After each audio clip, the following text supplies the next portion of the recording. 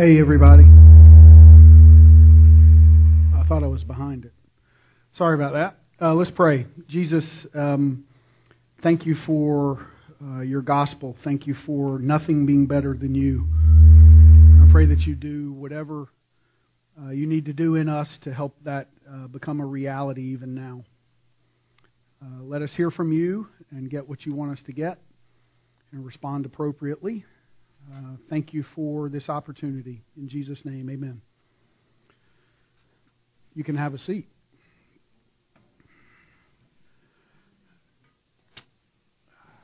Let me get my glasses. So, whether you are aware of it or not, regardless of what the news says or doesn't say, we are at war.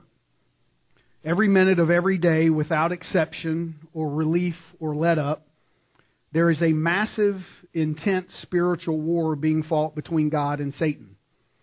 Paul makes it clear in the New Testament that the unseen world is a battlefield. Eternity is at stake. Whether you know it or not, we, you and me, if we are born again children of God, are infantrymen and infantry women in this war. Paul refers to us as soldiers. And this is true regardless of whether you or I like hearing it. And it's true whether you or I feel like we're up to it in this particular moment. I'm not just saying this to scare people because of what's going on in other parts of the world. I'm saying this to make clear how vitally important our topic is today. We're continuing our series in Matthew on Jesus' Sermon on the Mount. And today we're going to cover what Jesus has to say about prayer. So we'll be walking through Matthew chapter 6, verses 5 through 15, if you want to look it up. What we're going to go over today makes clear that prayer is way, way more than just saying a few big words to sound good and to check a box. It's also way more than just asking a heavenly Santa Claus to give us what we want for Christmas. John Piper says it like this in his book, Let the Nations Be Glad. Prayer is primarily a wartime walkie-talkie for the mission of the church as it advances against the powers of darkness and unbelief. Prayer malfunctions when we try to make it a domestic intercom to call upstairs for more comfort in the den. I love this picture of a wartime walkie-talkie. For me personally, I'm pretty task-oriented. I tend to be practical and future goal-focused. So it's probably not a surprise to hear that over most of my younger adult life, I've struggled to spend time praying because I've just had so much I needed to do. But as I age, and as I attend more funerals, this is changing. The older I get, the more I'm remembering that without God's direct and continued involvement, I'm hopeless. I'm completely helpless. So this causes me to pray more. I mean, think about it. I cannot even control my heartbeat in this particular moment. It's a gift of God's grace. My legs working, my mouth working, my brain firing off, and there being words that come out of my mouth.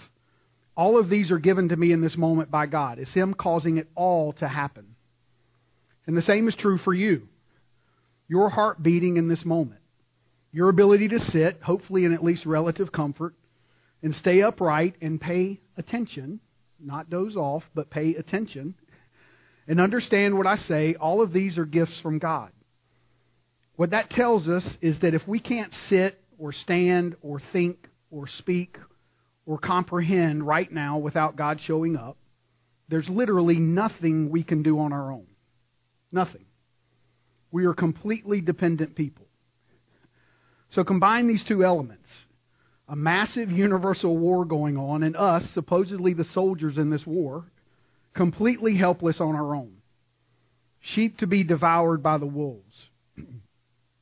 In response to this situation, we learn from Jesus that what I've just said is 100% true. It's 100% accurate. And in response, we are commanded to pray. And as we do this, and as we do it well, which we'll cover today, something really interesting happens. We actually become effective soldiers in this war. We become innocent as doves and wise as serpents. And the enemy is the one who is troubled instead of the other way around. This passage today, again in Matthew 6, verses 5 through 15, is about prayer, with the majority of it covering what's known as the Lord's Prayer. It's also been called the model prayer and the disciples' prayer. Now, you may be familiar with another prayer in John chapter 17 that's known as the high priestly prayer. And that's the prayer that to me seems more like the Lord's Prayer. Because Jesus is praying to his heavenly Father specifically for the church and for believers then and believers now. He was praying for us. It seems appropriate to call that prayer the Lord's Prayer. Now, I'm sure some seminarians can disagree with me on this. But in this passage here in Matthew chapter 6, I like the name the disciples' prayer, as Jesus is telling or showing the disciples how they should pray. He's modeling the way that they should pray and how we should pray today.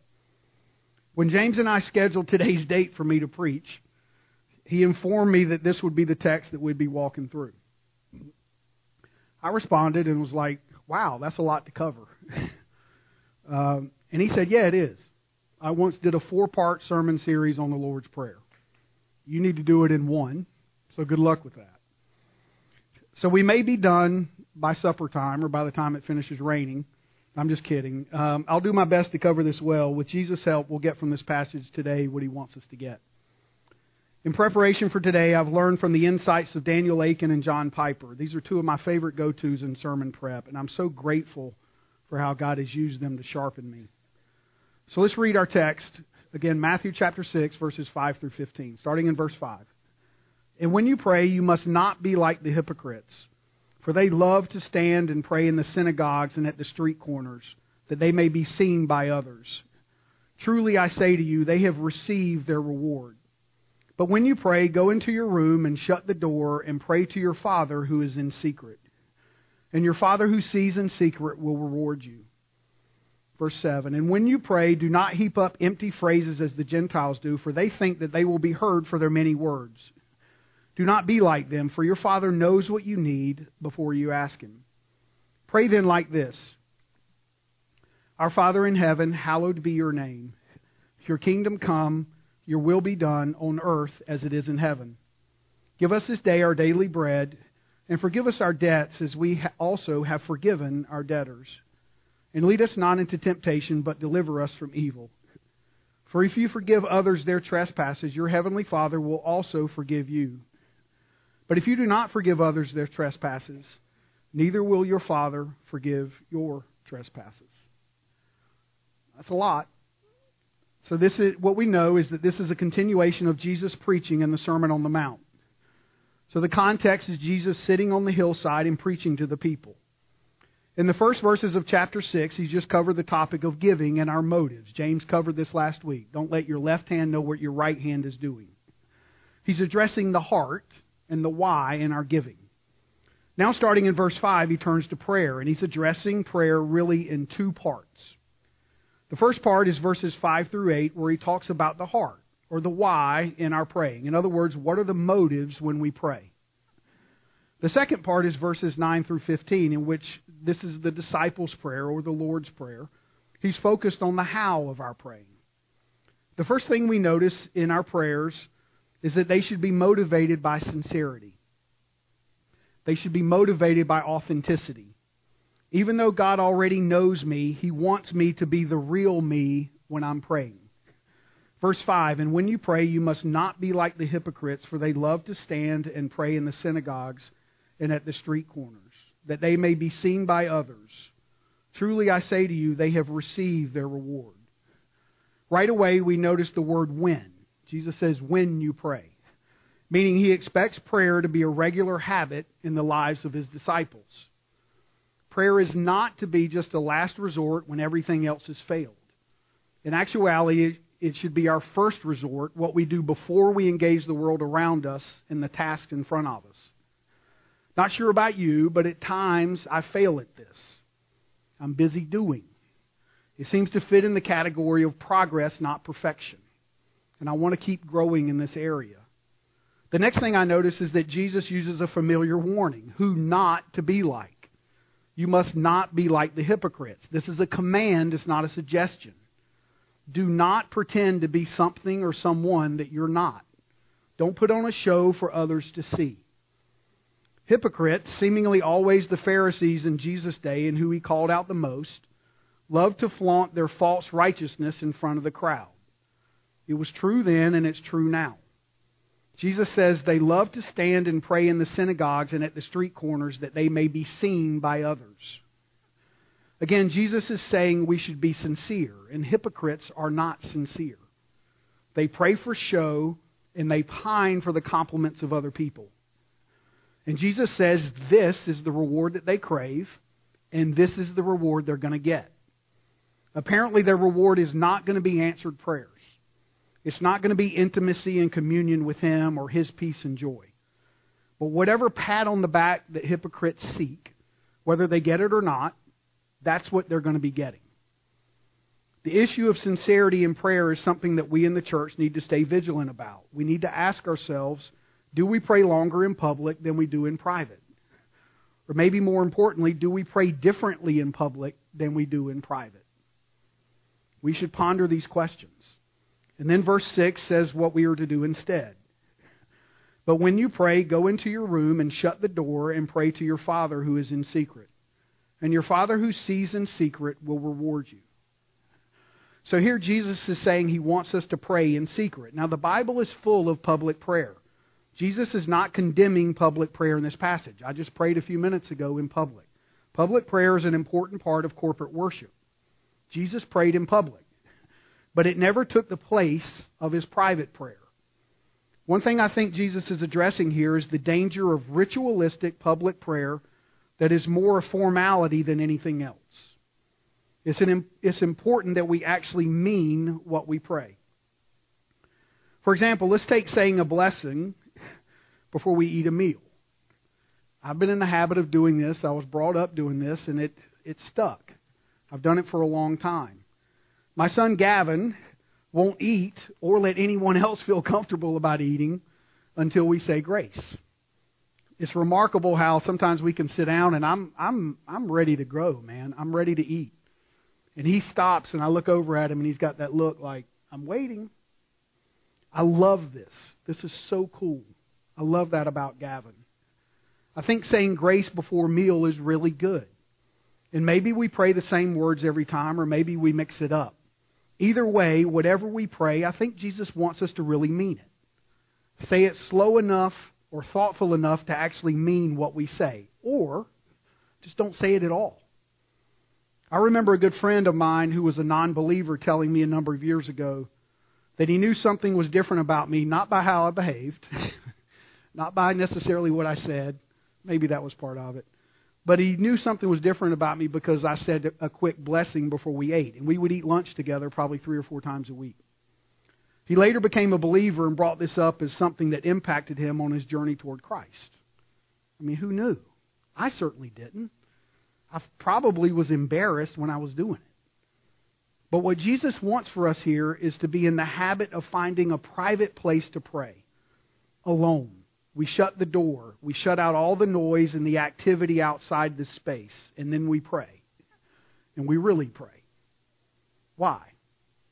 Why do we need to shut the door? Why do we need to be alone? I think a large part is because who we are in secret is who we really are. Jesus wants to hear from us when we know no one else is around. He wants to know what we really think and feel and care about. Maybe what we really hate and what we really fear and what we really crave. He wants to hear what we have to say when only He is listening. It's this idea of the audience of one.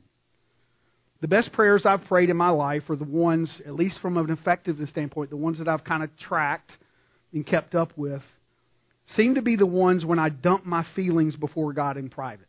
I mean, I just unload.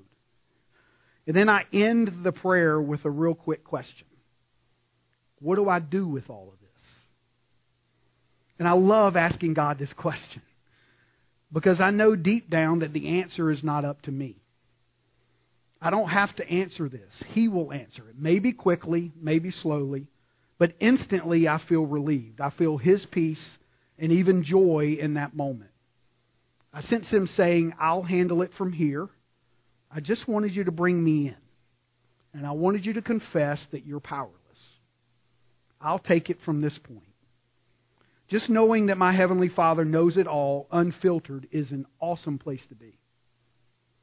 The true disciple prays because they love God and they believe in His power, is to connect with His power. Again, it's about the audience of one. So Jesus wants us praying in secret. And then He adds in verses 7 and 8. And when you pray, do not heap up empty phrases as the Gentiles do, for they think that they will be heard for their many words. Do not be like them, for your Father knows what you need before you ask Him. Here Jesus is condemning the mindless and senseless phrases and long sayings that certain pagan religions require.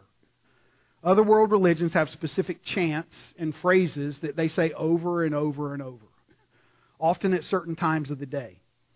Charles Quarles says in his book about the Sermon on the Mount, although Jesus was devoted to prayer, His prayers were not memorized recitations given at the whim of the clock. His prayers were intensely personal, often spontaneous, and an expression of His deep communion with His Father. So Jesus was saying, when you pray, don't babble like the pagans and the Gentiles, who say a bunch of nonsense kind of over and over. See, we're not praying to a dead God. We're not praying to some wooden idol. We're praying to the living, all-knowing God of the universe, who's our Heavenly Father.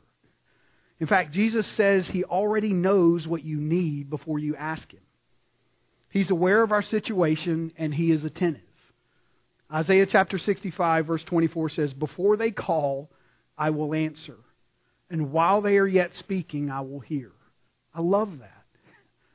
Our Heavenly Father is keenly aware of our needs. He wants us to call on Him and ask Him for His help and His protection, His wisdom and His insight, His courage. Ask Him for peace and joy. Speak from the heart. By the way, I think it's okay to journal it or write it down. I do this. I have a prayer list that I go through. I'm getting old. I forget. There are people here, I don't want to forget you. I don't want to forget certain things that are coming up, so I write it down. And this helps me, and I want to continue to pray about certain things, so I refer to this list. Just talk to Him like the perfect Heavenly Father that He is. And this brings us to a question. Okay, Billy, that's why I should pray. How should I pray? How do you do this? The good news for you and me is that A, there is an answer, and B, you or I didn't come up with it, but Jesus did. This question of how we should pray is in essence what the disciples asked when they asked Jesus to teach them to pray in Luke chapter 11.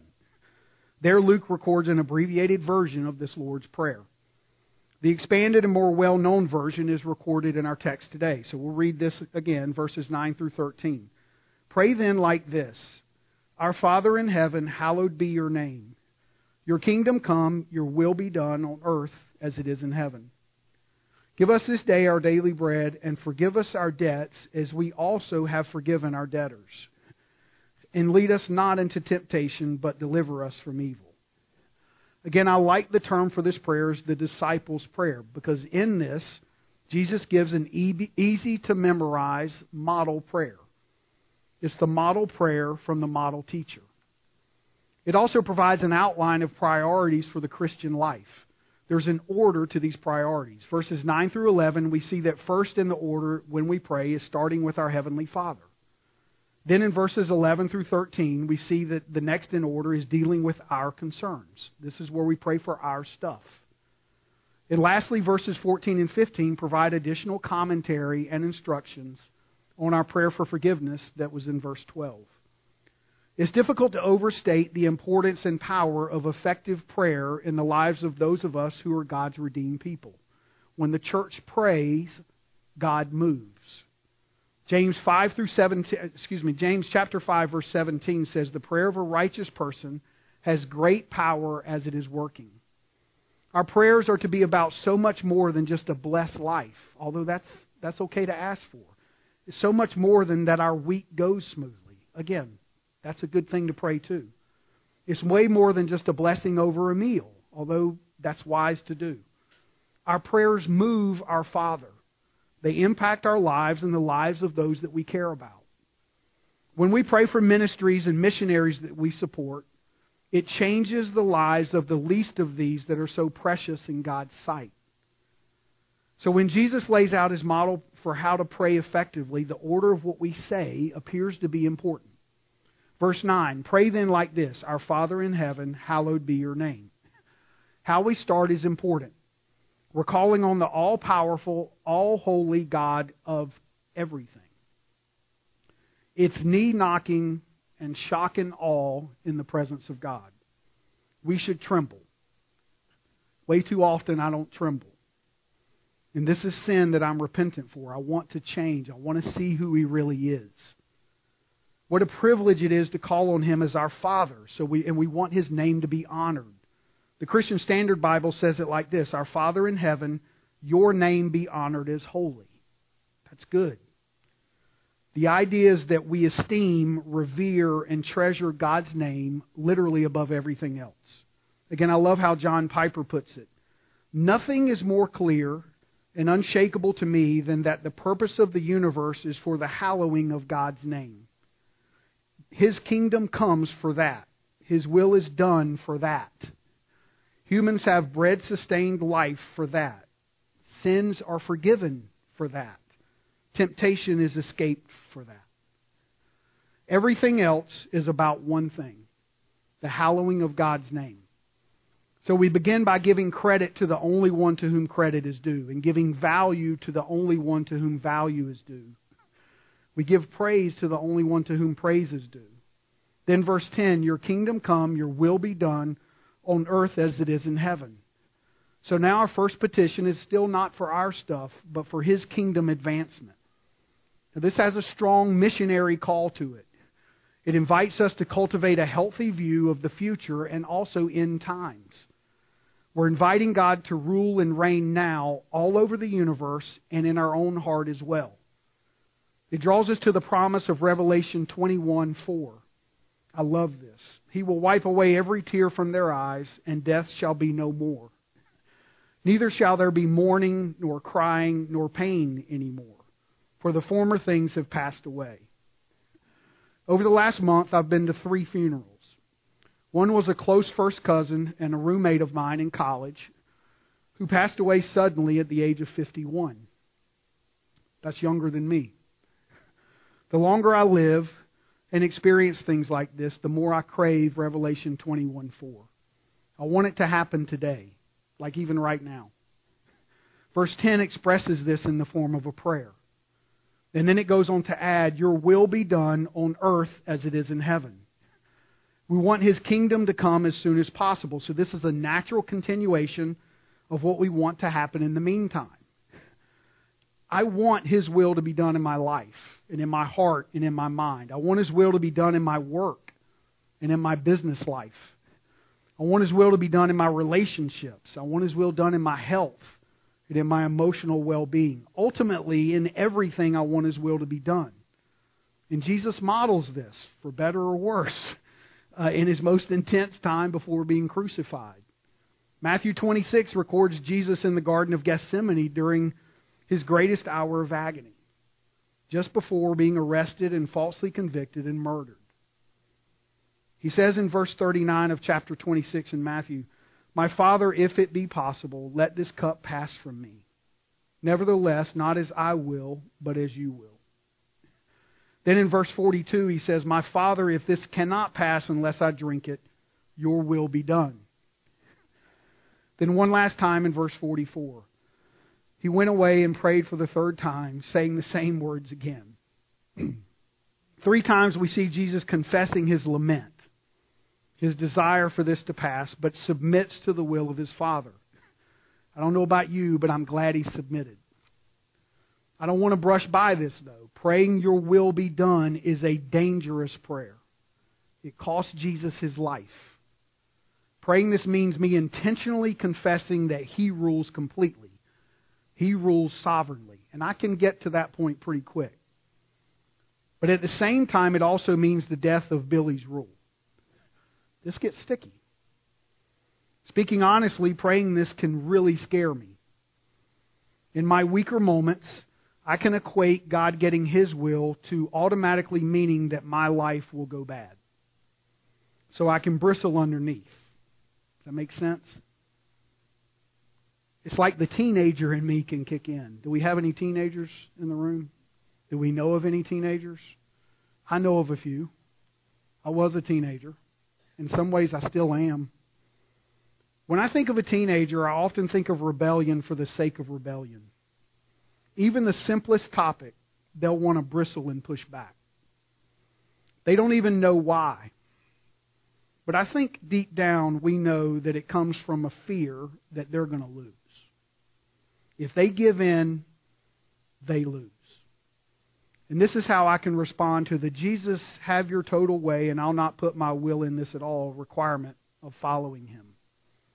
If He gets His way, I lose. What's vital for us to remember is that in the end, this is the exact opposite of what really happens.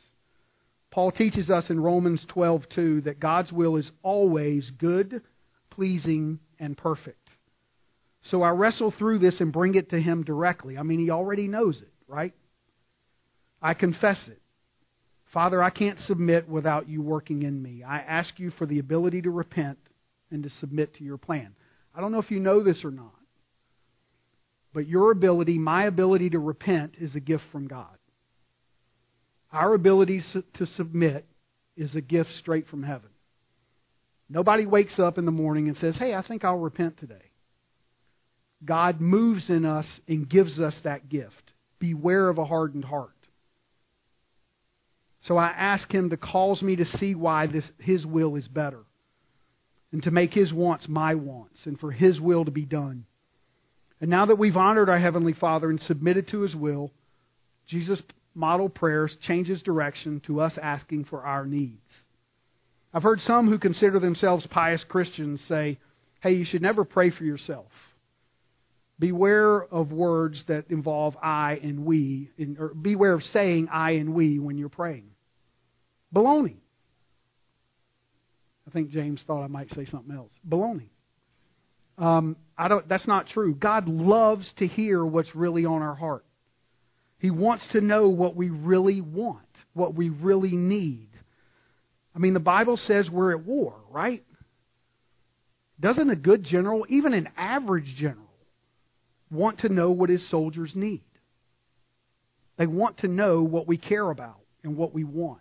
So here Jesus models this. Verse 11, give us this day our daily bread. Here we're asking for our daily needs to be met. It brings to mind the daily provision of manna that God gave the Israelites in Exodus chapter 16. They got enough for that day, and then the next day they received that day's supply. Here I want to mention that today, much of the world, perhaps most of it, still understands the importance of praying for today's bread.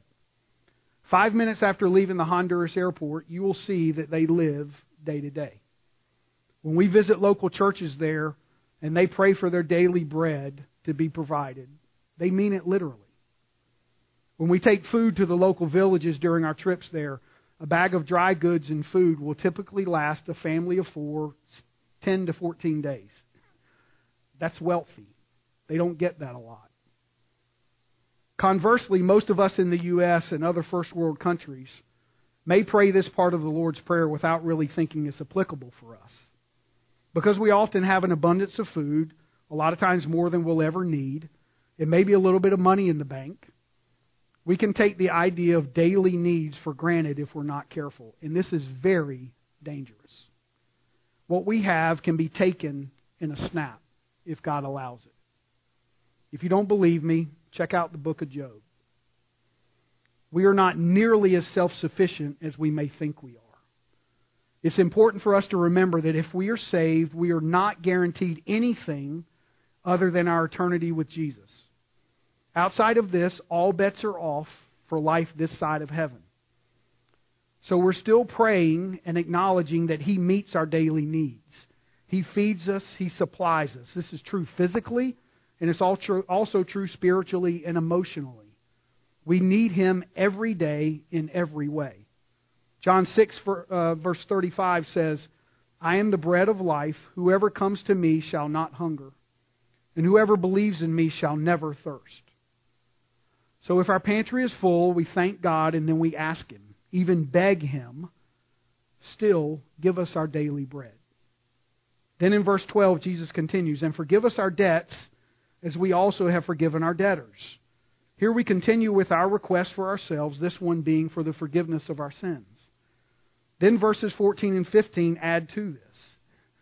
For if you forgive others their trespasses, your heavenly Father will also forgive you. But if you do not forgive others their trespasses, neither will your Father forgive your trespasses. So this is an interesting addition that Jesus adds here. It brings up a question for the believer. I thought I was already forgiven for sins past, present, and future. Is that not true? Yes, it's true. Romans 8:1 confirms, there is therefore now no condemnation for those who are in Christ Jesus. From what I've studied and what I've learned, it is completely true biblically that when we are saved, we are converted, justified, forgiven, and clean before God as our judge, as the judge. In the case of the disciples' prayer, or the Lord's Prayer, that Jesus is modeling here, we are standing in front of God as our Father. It's like we're telling our dad, hey, Dad, I apologize for talking back to you earlier. Our dad loves us, and we're his kid either way. But we still need to set the record straight.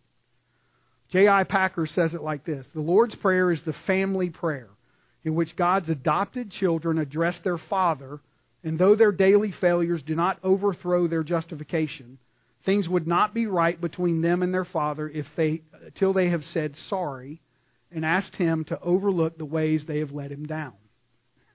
I like this. As many of you know, I was adopted by Bob Gwaltney, who's here today, and I've spent my life since then calling him Dad, as it should be. Now, this may be a shocker. Hold on to your chairs. But there have been plenty of times when I owed him an apology. There have been times when I needed to give him an apology, and hopefully I did. I think my account's clean. I can't really see him. He'll let me know at lunch. I did not do this because he would disown me. But I did it out of love for him and setting things right. But still, in the second part of verse 12, Jesus adds this qualifier. Don't miss this. We ask God to forgive us in the same way we forgive those who have sinned against us. Then he goes into more detail in verses 14 and 15, saying our forgiveness rests on our heart position towards others who have sinned against us. And this is powerful. It brings to mind the parable of the ungrateful servant in Matthew chapter 18. This ungrateful servant refused to forgive a fellow servant of a minor debt after he was forgiven for an unpayable debt by the great king. Go back and read the parable. It did not end well for the ungrateful servant. It's brutal. I'm not sure about you, but I don't want to be that guy. John Stott says it like this: Jesus certainly does not mean that our forgiveness of others earns us the right to be forgiven. It is rather that God forgives only those who are repentant, and one of the chief evidences of true repentance is a forgiving spirit. Once our eyes have seen or been opened to see the enormity of our offense against God, the injuries which others have done to us appear by comparison extremely trifling.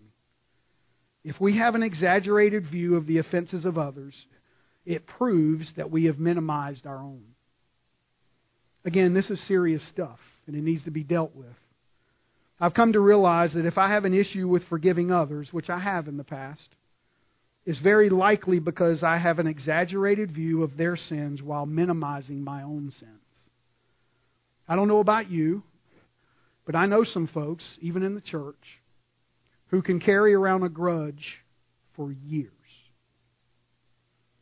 They remember a slight in the parking lot from 2012. Or some time that a person walked by them in the hallway and didn't say hello 3 years ago.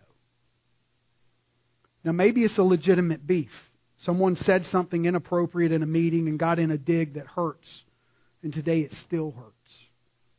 Maybe a former spouse cheated. Maybe someone was fired for wrong reasons. Regardless, if you're holding on to something that someone else did, I urge you to deal with it. Don't carry it around and let it ruin you, because it will.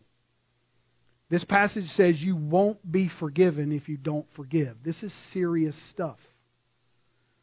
This will mean coming to terms with the heaviness of our own sin. Even if I'm owed multiple apologies, even if it's legit, ultimately I must sit in the reality of my own brokenness and the fact that what I've done, thought, and said, and even the motivations behind many of the good things I've done, are deserving of hell. Don't pass go. Don't collect $200. Straight. Talk to a pastor. Talk to a counselor. Talk to the person directly. Do whatever has to be done to dislodge any resentment in your heart. Ephesians chapter 4, verse 32 says, "Be kind to one another, tender-hearted, forgiving one another as God in Christ forgave you." Now please hear me. I'm preaching this to myself as much or more than I'm preaching it to you. For the disciple of Jesus, this is the only way. So let's beg God to move us constantly toward forgiveness.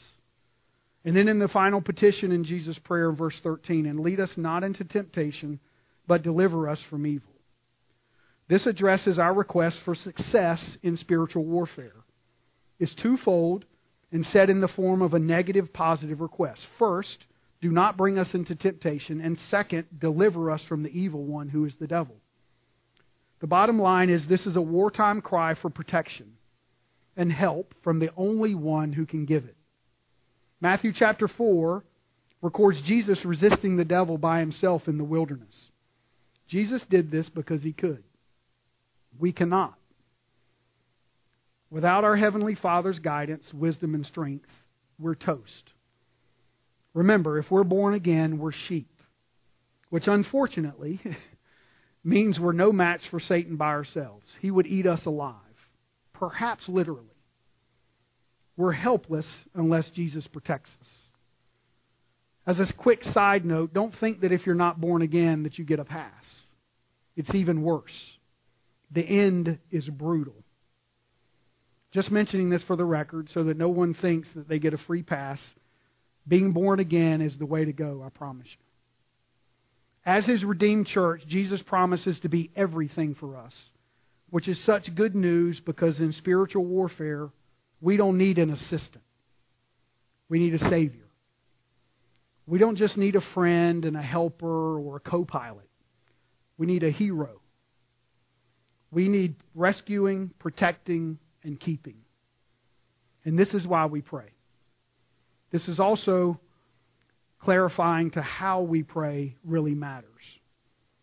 Again, as I started off by saying, we're at war. And I want you to remember this. I want to remember this because it's always true. Many of you may feel this even now up close. Regardless of your current circumstances, I want to challenge you to talk with your Heavenly Father with this in mind.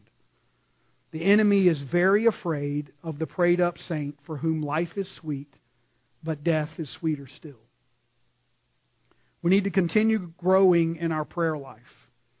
And part of our praying involves asking God to remind us why and how, over and over and over.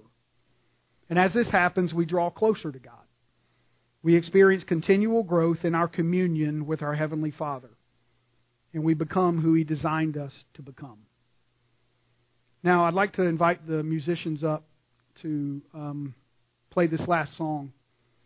And as we do this, let's move a little quicker. As we do this, I want to invite all of us to pray. I want you to pray. I want you to spend time during this song praying for yourself. It's okay to pray for yourself. Pray for whatever comes to mind. Maybe it's somebody that you're close to. Maybe it's something you need to deal with.